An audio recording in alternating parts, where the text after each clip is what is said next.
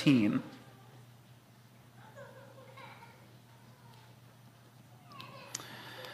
Starting in verse 1, after this, Jesus went away to the other side of the Sea of Galilee, which is the Sea of Tiberias, and a large crowd was following him because they saw the signs that he was doing on the sick.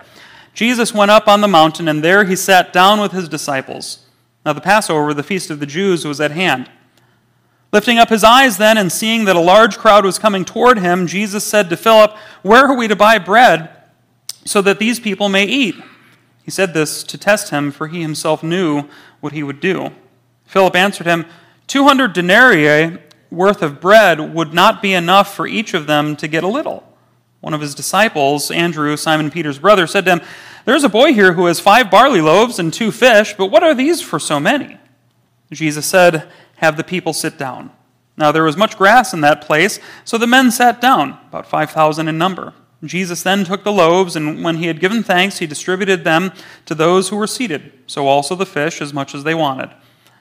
And when they had eaten their fill, he told his disciples, "Gather up the leftover fragments, that nothing may be lost." So they gathered them up and filled 12 baskets with fragments from the 5 barley loaves left by those who had eaten. When the people saw the sign that he had done, they said, "This is indeed the prophet who is to come into the world." Perceiving then that they were about to come and take him by force to make him king, Jesus withdrew again to the mountain by himself. This is God's holy, inspired, inerrant word. Brothers and sisters in Christ, Jesus multiplying the loaves and the fish by the side of the Sea of Galilee is the only miracle that he does in his earthly ministry that is mentioned in all 4 Gospels. This is the only miracle that he does in his ministry, his public ministry. Of course, I'm not counting the resurrection, not because it's not his public ministry, but what we normally think of as his public ministry. This is the only miracle out of all of them that he does that is recorded in all 4 Gospels. This means that there is no other miracle that is more popular than this one is in his earthly ministry, and no other miracle then that is more endemic to the purpose of his coming than this very one that we just read a moment ago. It's for this reason that I'll say whenever I'm teaching this, either to the youth group or high school or anything like that, that our knowledge of Jesus' miracles at all really hinges upon our knowledge of this particular miracle. In other words, you don't know about the miracles of Jesus unless you know about this particular miracle. This is an incredibly important miracle, to say it this way, and there's good reasons why this miracle is as important as it is, not the least of which because it tells us something very clearly about Jesus and his ministry. It tells us that he provides. And that's the basic summation of not only the entire sermon, but every time that you read it in all 4 Gospels. If you get nothing else from this miracle, you are to know that Jesus stands as your provider. That's what you are to walk away from as you read this passage and get up and move from it. He provides for us. He does this, and no one else. That's how it's synced up in all 4 Gospels. He stands as your sole provider. As a matter of fact, not only does he provide, but this miracle demonstrates that his provision for his people superabounds, not only to just satisfying them, he provides well beyond what is just merely needed. He provides so much for us that we who are in Christ are virtually unable to receive all of it. That's how much he provides for us. And what do we need most? What do we need most? A new car, perhaps? Do we need more money? Do we need a politician to get into office or something like that? No. We don't need... Our most basic and fundamental need is not even the air that is in our lungs. Our most basic and fundamental need is to be in communion with God. That's our most basic and fundamental need, to be in fellowship with God. We need an assurance that God looks upon us with love and compassion. That's what we need the absolute most. That we need to know that when we pray to heaven, that when we conduct ourselves doing anything that it is that we do, that heaven looks down and smiles upon us. We need that assurance that God loves us and has compassion for us. And when God provides Christ for us, what is provided for us? God himself. God himself is provided for us. Ephesians 3 verse 20 refers to God as him who is able to do, listen to this, far more abundantly than all that we ask or think. And just let that marinate in your minds just for a second. That is to say, if we can ask or think of the abundance of the riches of God's provisions for us, if we can ask for it, or if we can think of it, we're not quite exactly there. We're getting there, I suppose, but he provides for us. He is able to provide far more abundantly than all that we even ask or think. Titus 3 verse 6 says that the Spirit of God is poured upon us richly through Jesus Christ. That word richly, I love that passage, almost specifically because of that word richly. That is, it's not just a little sprinkling here and there. And this is again why whenever I baptize babies, I kind of like drench them, right? Because the Spirit is poured upon us richly in Christ. It's not just a little bit here and a little bit there, and we'll give you a little bit more if you're a good boy, a good girl, something like that. It's a rich provision of Christ for us. And this miracle here stands as the pinnacle, the physical and tangible expression of the abundance of the provision of God for his people in Christ. That the provision that we have in Christ exceeds well beyond even our desires. All of them put together, well beyond anyone or anything that this earth or anyone in it could ever offer. The provision of Jesus superabounds beyond that which we can even take in.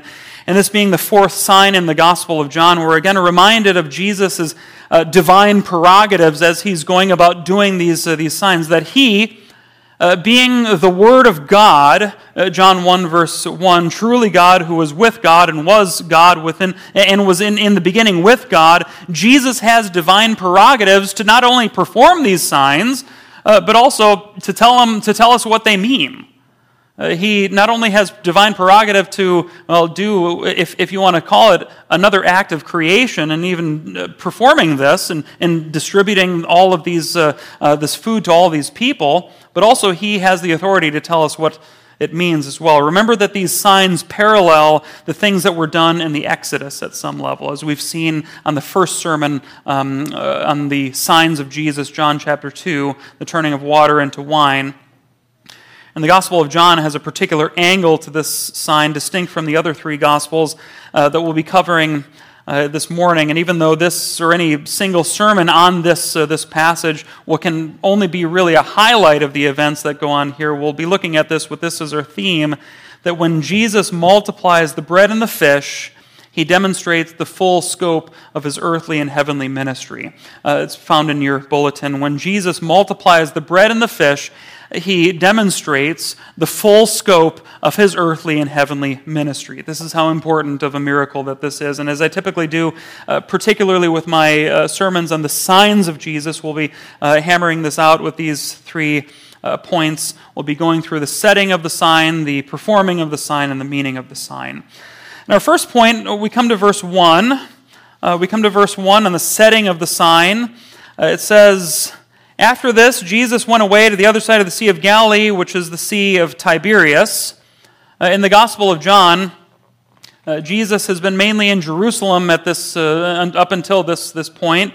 And the Sea of Galilee is as far north as he'll ever be in this book. In the other Gospels, this is known as a desolate place. A desolate place. You can see this in the other Gospels. And Jesus travels here after hearing about the death of the beloved John the Baptist. So that's essentially what gets him here in the first place. Verse 2, "And a large crowd was following him because they saw the signs that he was doing." Evidently, the people who were following him were just enamored with what they have been hearing about him, and so they're following him. They think of Jesus and they hear of him as a miracle worker, and so they take interest in him because of these miracles. The original language says that they, if you take a look at verse 2, The original language says that they were following him because they were seeing the signs that he was performing. And so it highlights not only the casual nature that this is the manner in which Jesus conducts his ministry, but also it highlights their curiosity. Is this guy exactly who I hear that he is? At this point, he was gaining some significant notoriety, and they want to see if the things that they heard about him were in fact true. Verse 3, Jesus went up on the mountain and there sat down with his disciples. The area that's referred to here has a lot of hills, and so, as was Jesus' custom, he was there in the process of traveling with his disciples and instructing them, teaching them, as rabbis commonly did at that time, conducting that ministry where they walk back and forth from various locations. But here he stops at this hilly region. It's from this vantage point that verse 5, he looks up, he lifts up his eyes, and he saw that this large crowd was coming towards him, most likely because they're trying to glean from his teaching at some level that he was giving to the disciples. But I want you to look at verse 4. Verse 4 gives us a crucial detail for our grasp of the setting of this sign. It says this very brief statement. It says, "Now the Passover, the feast of the Jews, was at hand." And I think that orients the setting here. That orients the entire setting here. This is a detail that is not found in the other Gospels, and it's vital to understanding this event from the Gospel of John. The Passover in Israel was among the three most important feast days that signaled God's faithfulness to his people, and it signaled their own nationalistic pride of them even being the people of God in the first place. The Passover was to them sort of like what the 4th of July is for us nowadays, only the Passover for them was far more important for two basic reasons. Number one, because it was given directly by God through divine revelation. And number two, because it points in no uncertain terms to the Lord Jesus Christ. It points to him in no uncertain terms. The first Passover anticipated Israel's exodus from Egypt. They're leaving from Egypt. And so there's a note of liberation here. In other words, it points us to the fact that you're free in Christ. See Galatians 5 for more info. It points us to the fact that we are free in Christ. On Passover, a lamb was slaughtered, and the lamb's blood was put on the doorposts of the houses of the people of God. And those who had the blood on the doorposts and what's called the lintel, the top of the door, were kept safe from the wrath of God. So this Passover then was about to take place sometime in the near future. And this is what would have been on everybody's minds at this time as this crowd was drawing near. Perhaps the crowd who was drawing near was already thinking about the details of the feast while they were following Jesus. I mean, John certainly was. From the time that he wrote this book to the time that he actually experienced these events, perhaps there was, about 50, 60 years of time that lapsed between those 2 points, and it enamored him so much that he had to at least give it a little bit of mention, that he remembers this miracle because it was near the Passover. That's a noteworthy feature of this passage. He remembered it for many years before writing it down. So we've got the setting. The disciples are present. The crowd is approaching. The Passover was at hand.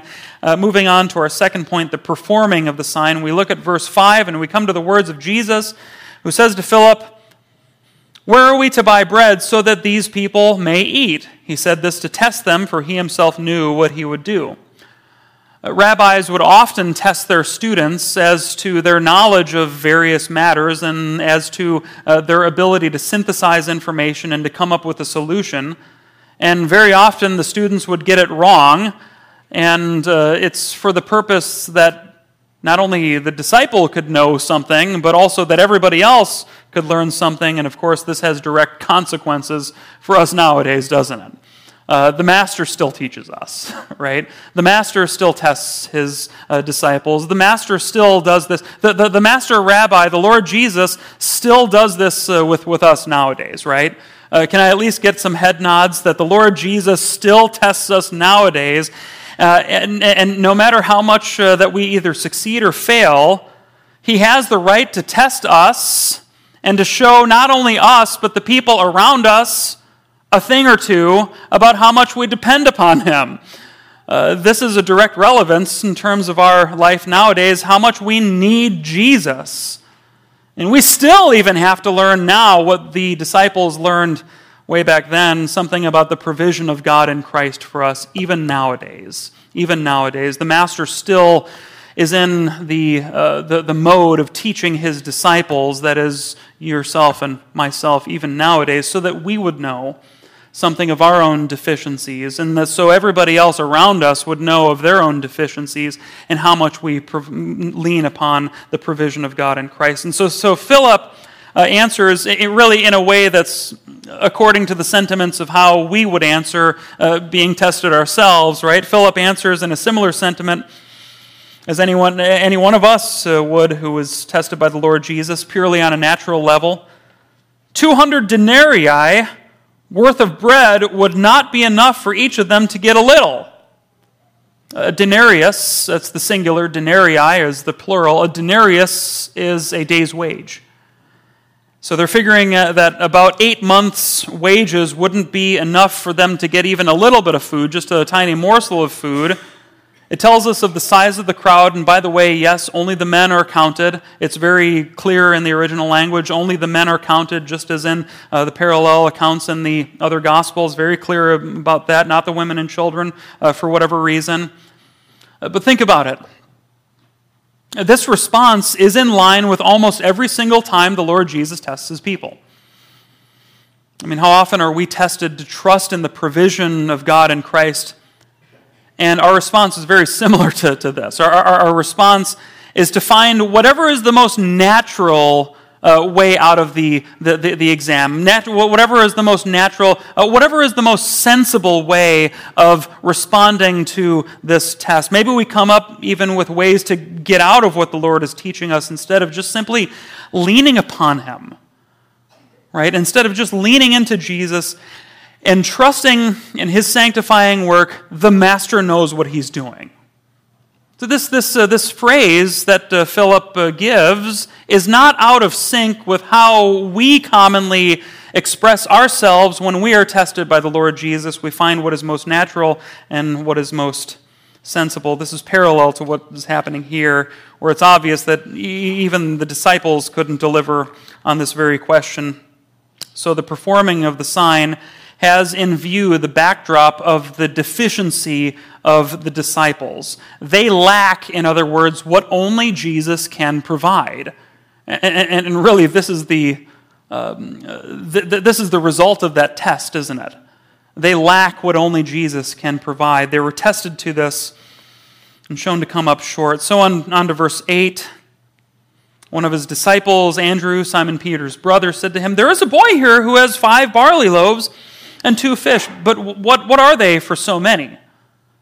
And this question really prompts the activity of Jesus in the performing of the sign, because if we take a look at it again, in a way, it's an admission of defeat. It's an admission of defeat and an admission of dependence, an admission of inadequacy on the part of the disciples. And keep in mind, these men were with Jesus physically for a number of years. And even they don't get the cue well enough that, hey, y'all are still deficient. How much does that land upon us? We still need to, be in the mode of failing that exam so many times of our deficiency and of our inadequacies. The Master is still teaching us to this very day these things. But looking at the size of the crowd and looking at the little that's there, which is really only a snack for a grown man, one can only conclude that there's no way for all these people to have the food in the way that Jesus was telling them that they should have food.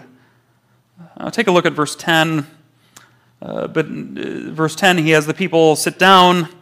Verse 11, he gives thanks and he distributes the loaves and the fish to them. And I can only imagine the look on the disciples' faces as the food was being distributed. You take 5 barley loaves and 2 fish. I was saying to the high school class, this is essentially not exactly a pancake, and probably something that resembled sardines. Sorry to break your image of this, what's in your head. Actually, I'm not sorry. But this is hardly that much food, right? And I can only imagine the look on the disciples' faces when he distributes it to one, and then he distributes it to the next, and the next, and the next, and the next, and the next, and the next, and it kept coming. It doesn't stop. It doesn't show any signs that the supply chain is kind of backed up a little bit, maybe, or that it's slowing down at all. I can only imagine the disciples' faces being absolutely blown away. That at the end, every single person, group by group, as we know in the other Gospels, he had them sit down in groups of 50 and 100. Group by group, person by person, everybody has not just as much as they needed, but verse 11, verse 12, as much as they wanted. And then verse 12 says that they had eaten their fill, and there were 12 baskets filled with leftovers. Now, one thing should strike us as to how this is presented to us. This miracle is presented to us rather passively. And by that I mean that there's no actual explicit description of this picture of Jesus multiplying the loaves and the fish, right? In this passage or the parallel accounts. There's no real explanation of the event itself. It's more focused upon the food being distributed to the crowd instead. And why is that? Why is that? Well, I think it's because, as we've seen before, signs like this one are meant to be used as exactly what they are, signs. They're meant to point to something beyond themselves. We're supposed to think about them, but we're not supposed to be fixated upon them. We're supposed to. They're supposed to be gestures of a greater reality. They're supposed to be activities that speak of something beyond themselves that is greater than they themselves. This is a sign of something greater and larger than just what happens here. The crowd understood this.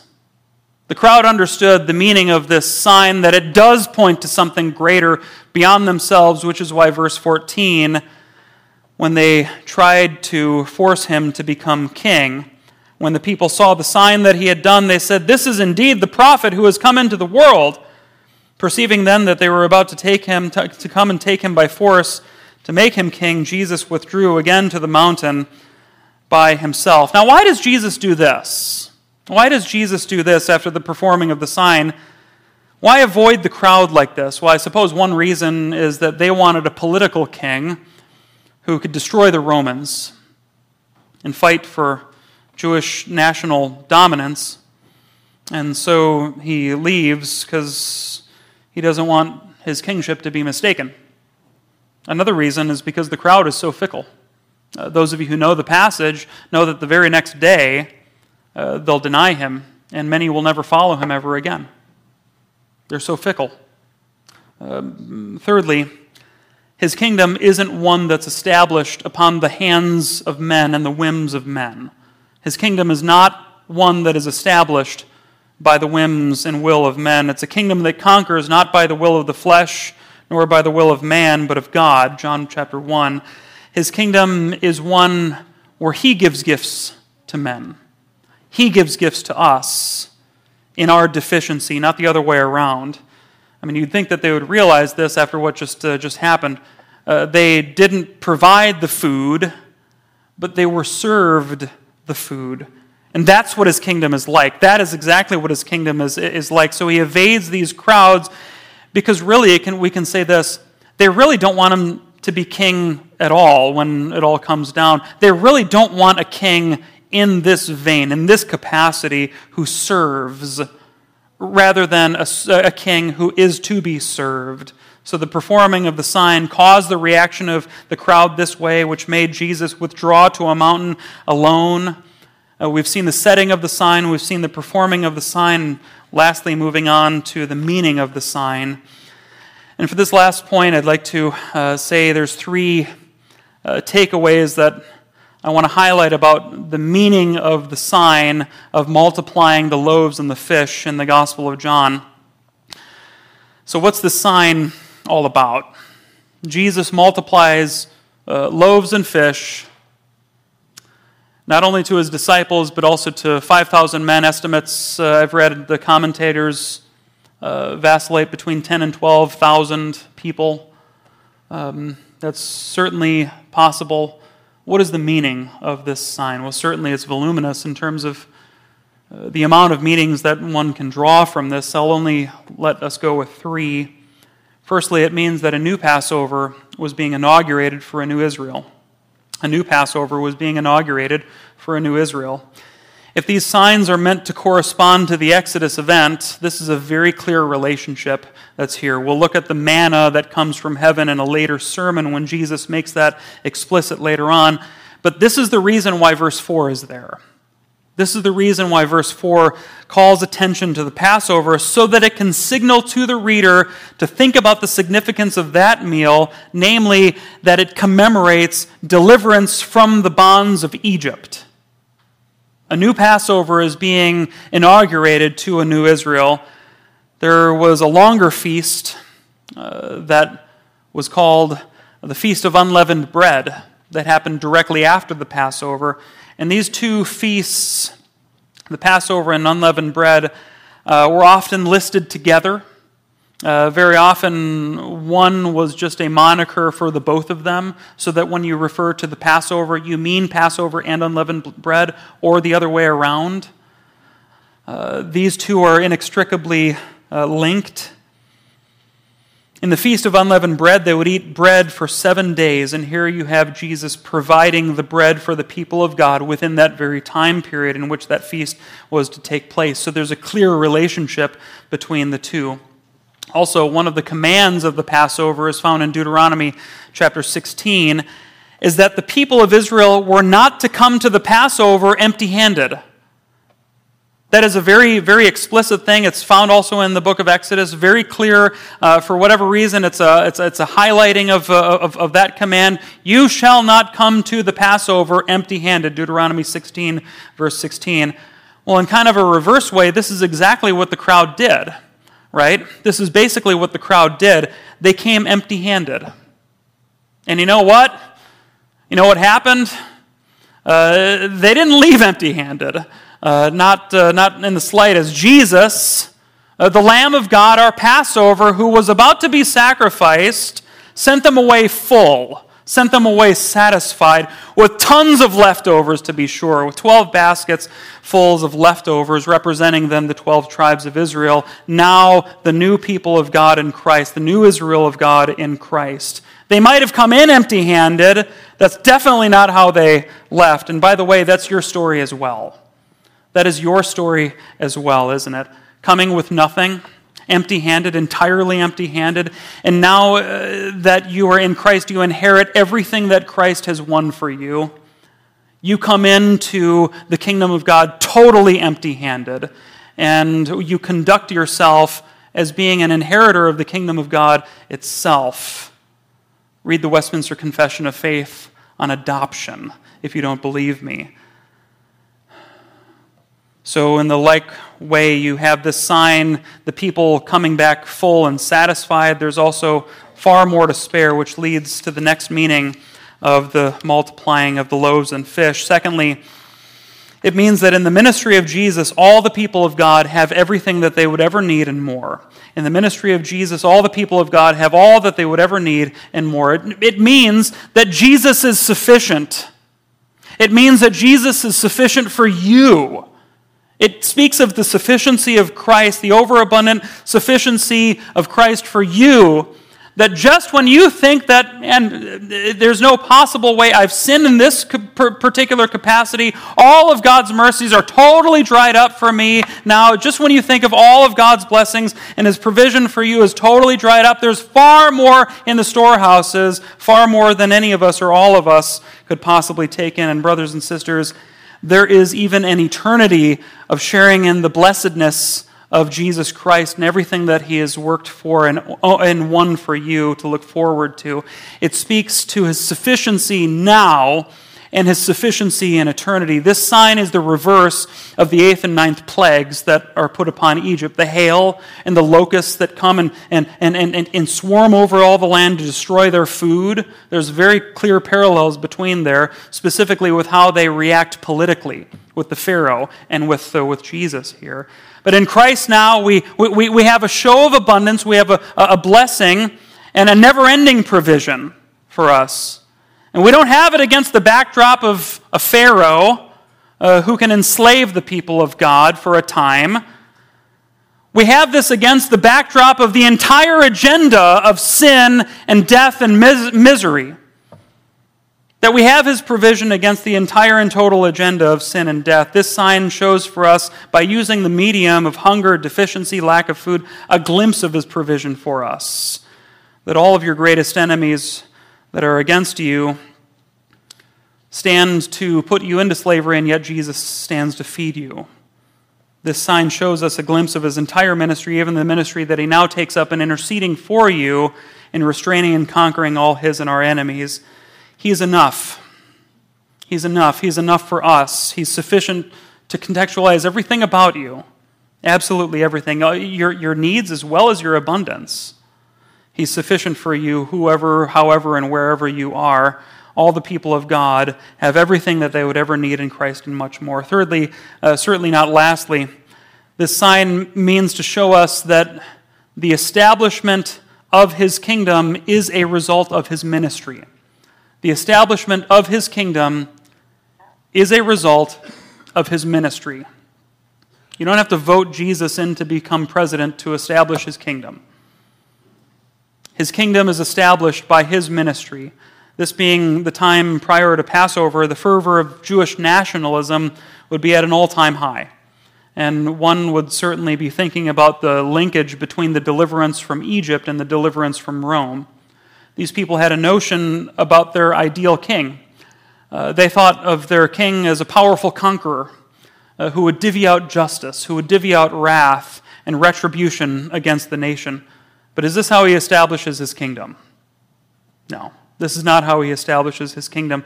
He comes not as a powerful conqueror, he comes as a healer. He doesn't come as one who divvies out wrath and destruction, devastation of the nations around them. He comes out divvying loaves and fishes to feed thousands. Matthew 20, verse 28, the Son of Man came not to be served, but to serve and to give his life a ransom for many. Kings in those days, of course, wouldn't serve the food. But God's kingdom is not like the kingdoms of this world, so of course it makes sense that he would avoid the crowd who is compelling him and to make him king. Because the establishment of his kingdom is not a result of magisterial power, it is a result of his ministry. So we've seen that Jesus, when he multiplies the bread and the fish, he demonstrates the full scope of his earthly and heavenly ministry, and this leads us to some applications for us this morning as we close. Firstly, brothers and sisters, receive from Christ and in Christ your daily bread. Receive your daily bread in Christ. When the people ate and were satisfied, we know from the rest of the story, of course, they have 12 baskets left over, and the next day they were hungry again. At which point they needed more food. And we'll get to this, but the sign of the multiplying of the bread was also meant to point to how often they were to be in the mode of continually receiving of the benefits of Christ. As the book of Deuteronomy says, as Jesus says to the devil himself, man is not to live by bread alone, but by every word that comes from the mouth of God. Brothers and sisters, you need your daily bread. You need your daily bread. You need your daily bread. Come to Jesus and receive of this in the Word and in prayer, the means of grace through which the risen Christ still feeds you to this very day. You have such an access to a banquet nowadays in Christ. You have such a beautiful access to a banquet in Christ. Don't spend your time eating the sugary and empty calories of this world. That will atrophy your soul. Receive of Christ, who is your blessedness and reward. He is not only the provision, but he is also the provider as well. So far as you commune with him, he promises to fill you and to nourish you. Like the bread that's spoken of here in verse 11 and 12, he will never countenance that any one of you who belong to him will be lost. The Greek word right there for loss is to be destroyed. Very similar to how the Lord Jesus interacts with us. He will never countenance any one of us to be destroyed. Meet with him daily. Receive your daily bread in Christ. Secondly, live out the kingdom ethics that are assumed by Christ here. Live out the kingdom ethics that are assumed by Christ here. The scenery of this entire event is focused upon the Lord Jesus serving others. It's focused on Jesus' service here. From the other Gospels, you gather that he was tired, somewhat discouraged by the death of John the Baptist, and yet the crowd wanted to be with him. And so he decides to serve them by performing this sign. Now, he very well could have told them, hey, just go home and eat some food, come back. I mean, they weren't starving in this story or anything like that. But he doesn't. Instead, he goes out of his way, as it were, to have them all seated and then to do all of this. And in this, we have an example of a kingdom attitude of service. So, brothers and sisters in Christ, I implore you to look around you right now. Look around you and think of the people who are even right next to you at this very moment. There is an entire congregation around you presently whom you should serve. So serve each other. It's your job, brothers and sisters, to love each other enough to be in service to one another and even to open yourself up, avail yourself to be served by each other. We have this note of service from the Master himself, and Jesus says that the student is not above the master, so take joy in serving each other. Let's pray. Heavenly Father, we do thank you, O Lord.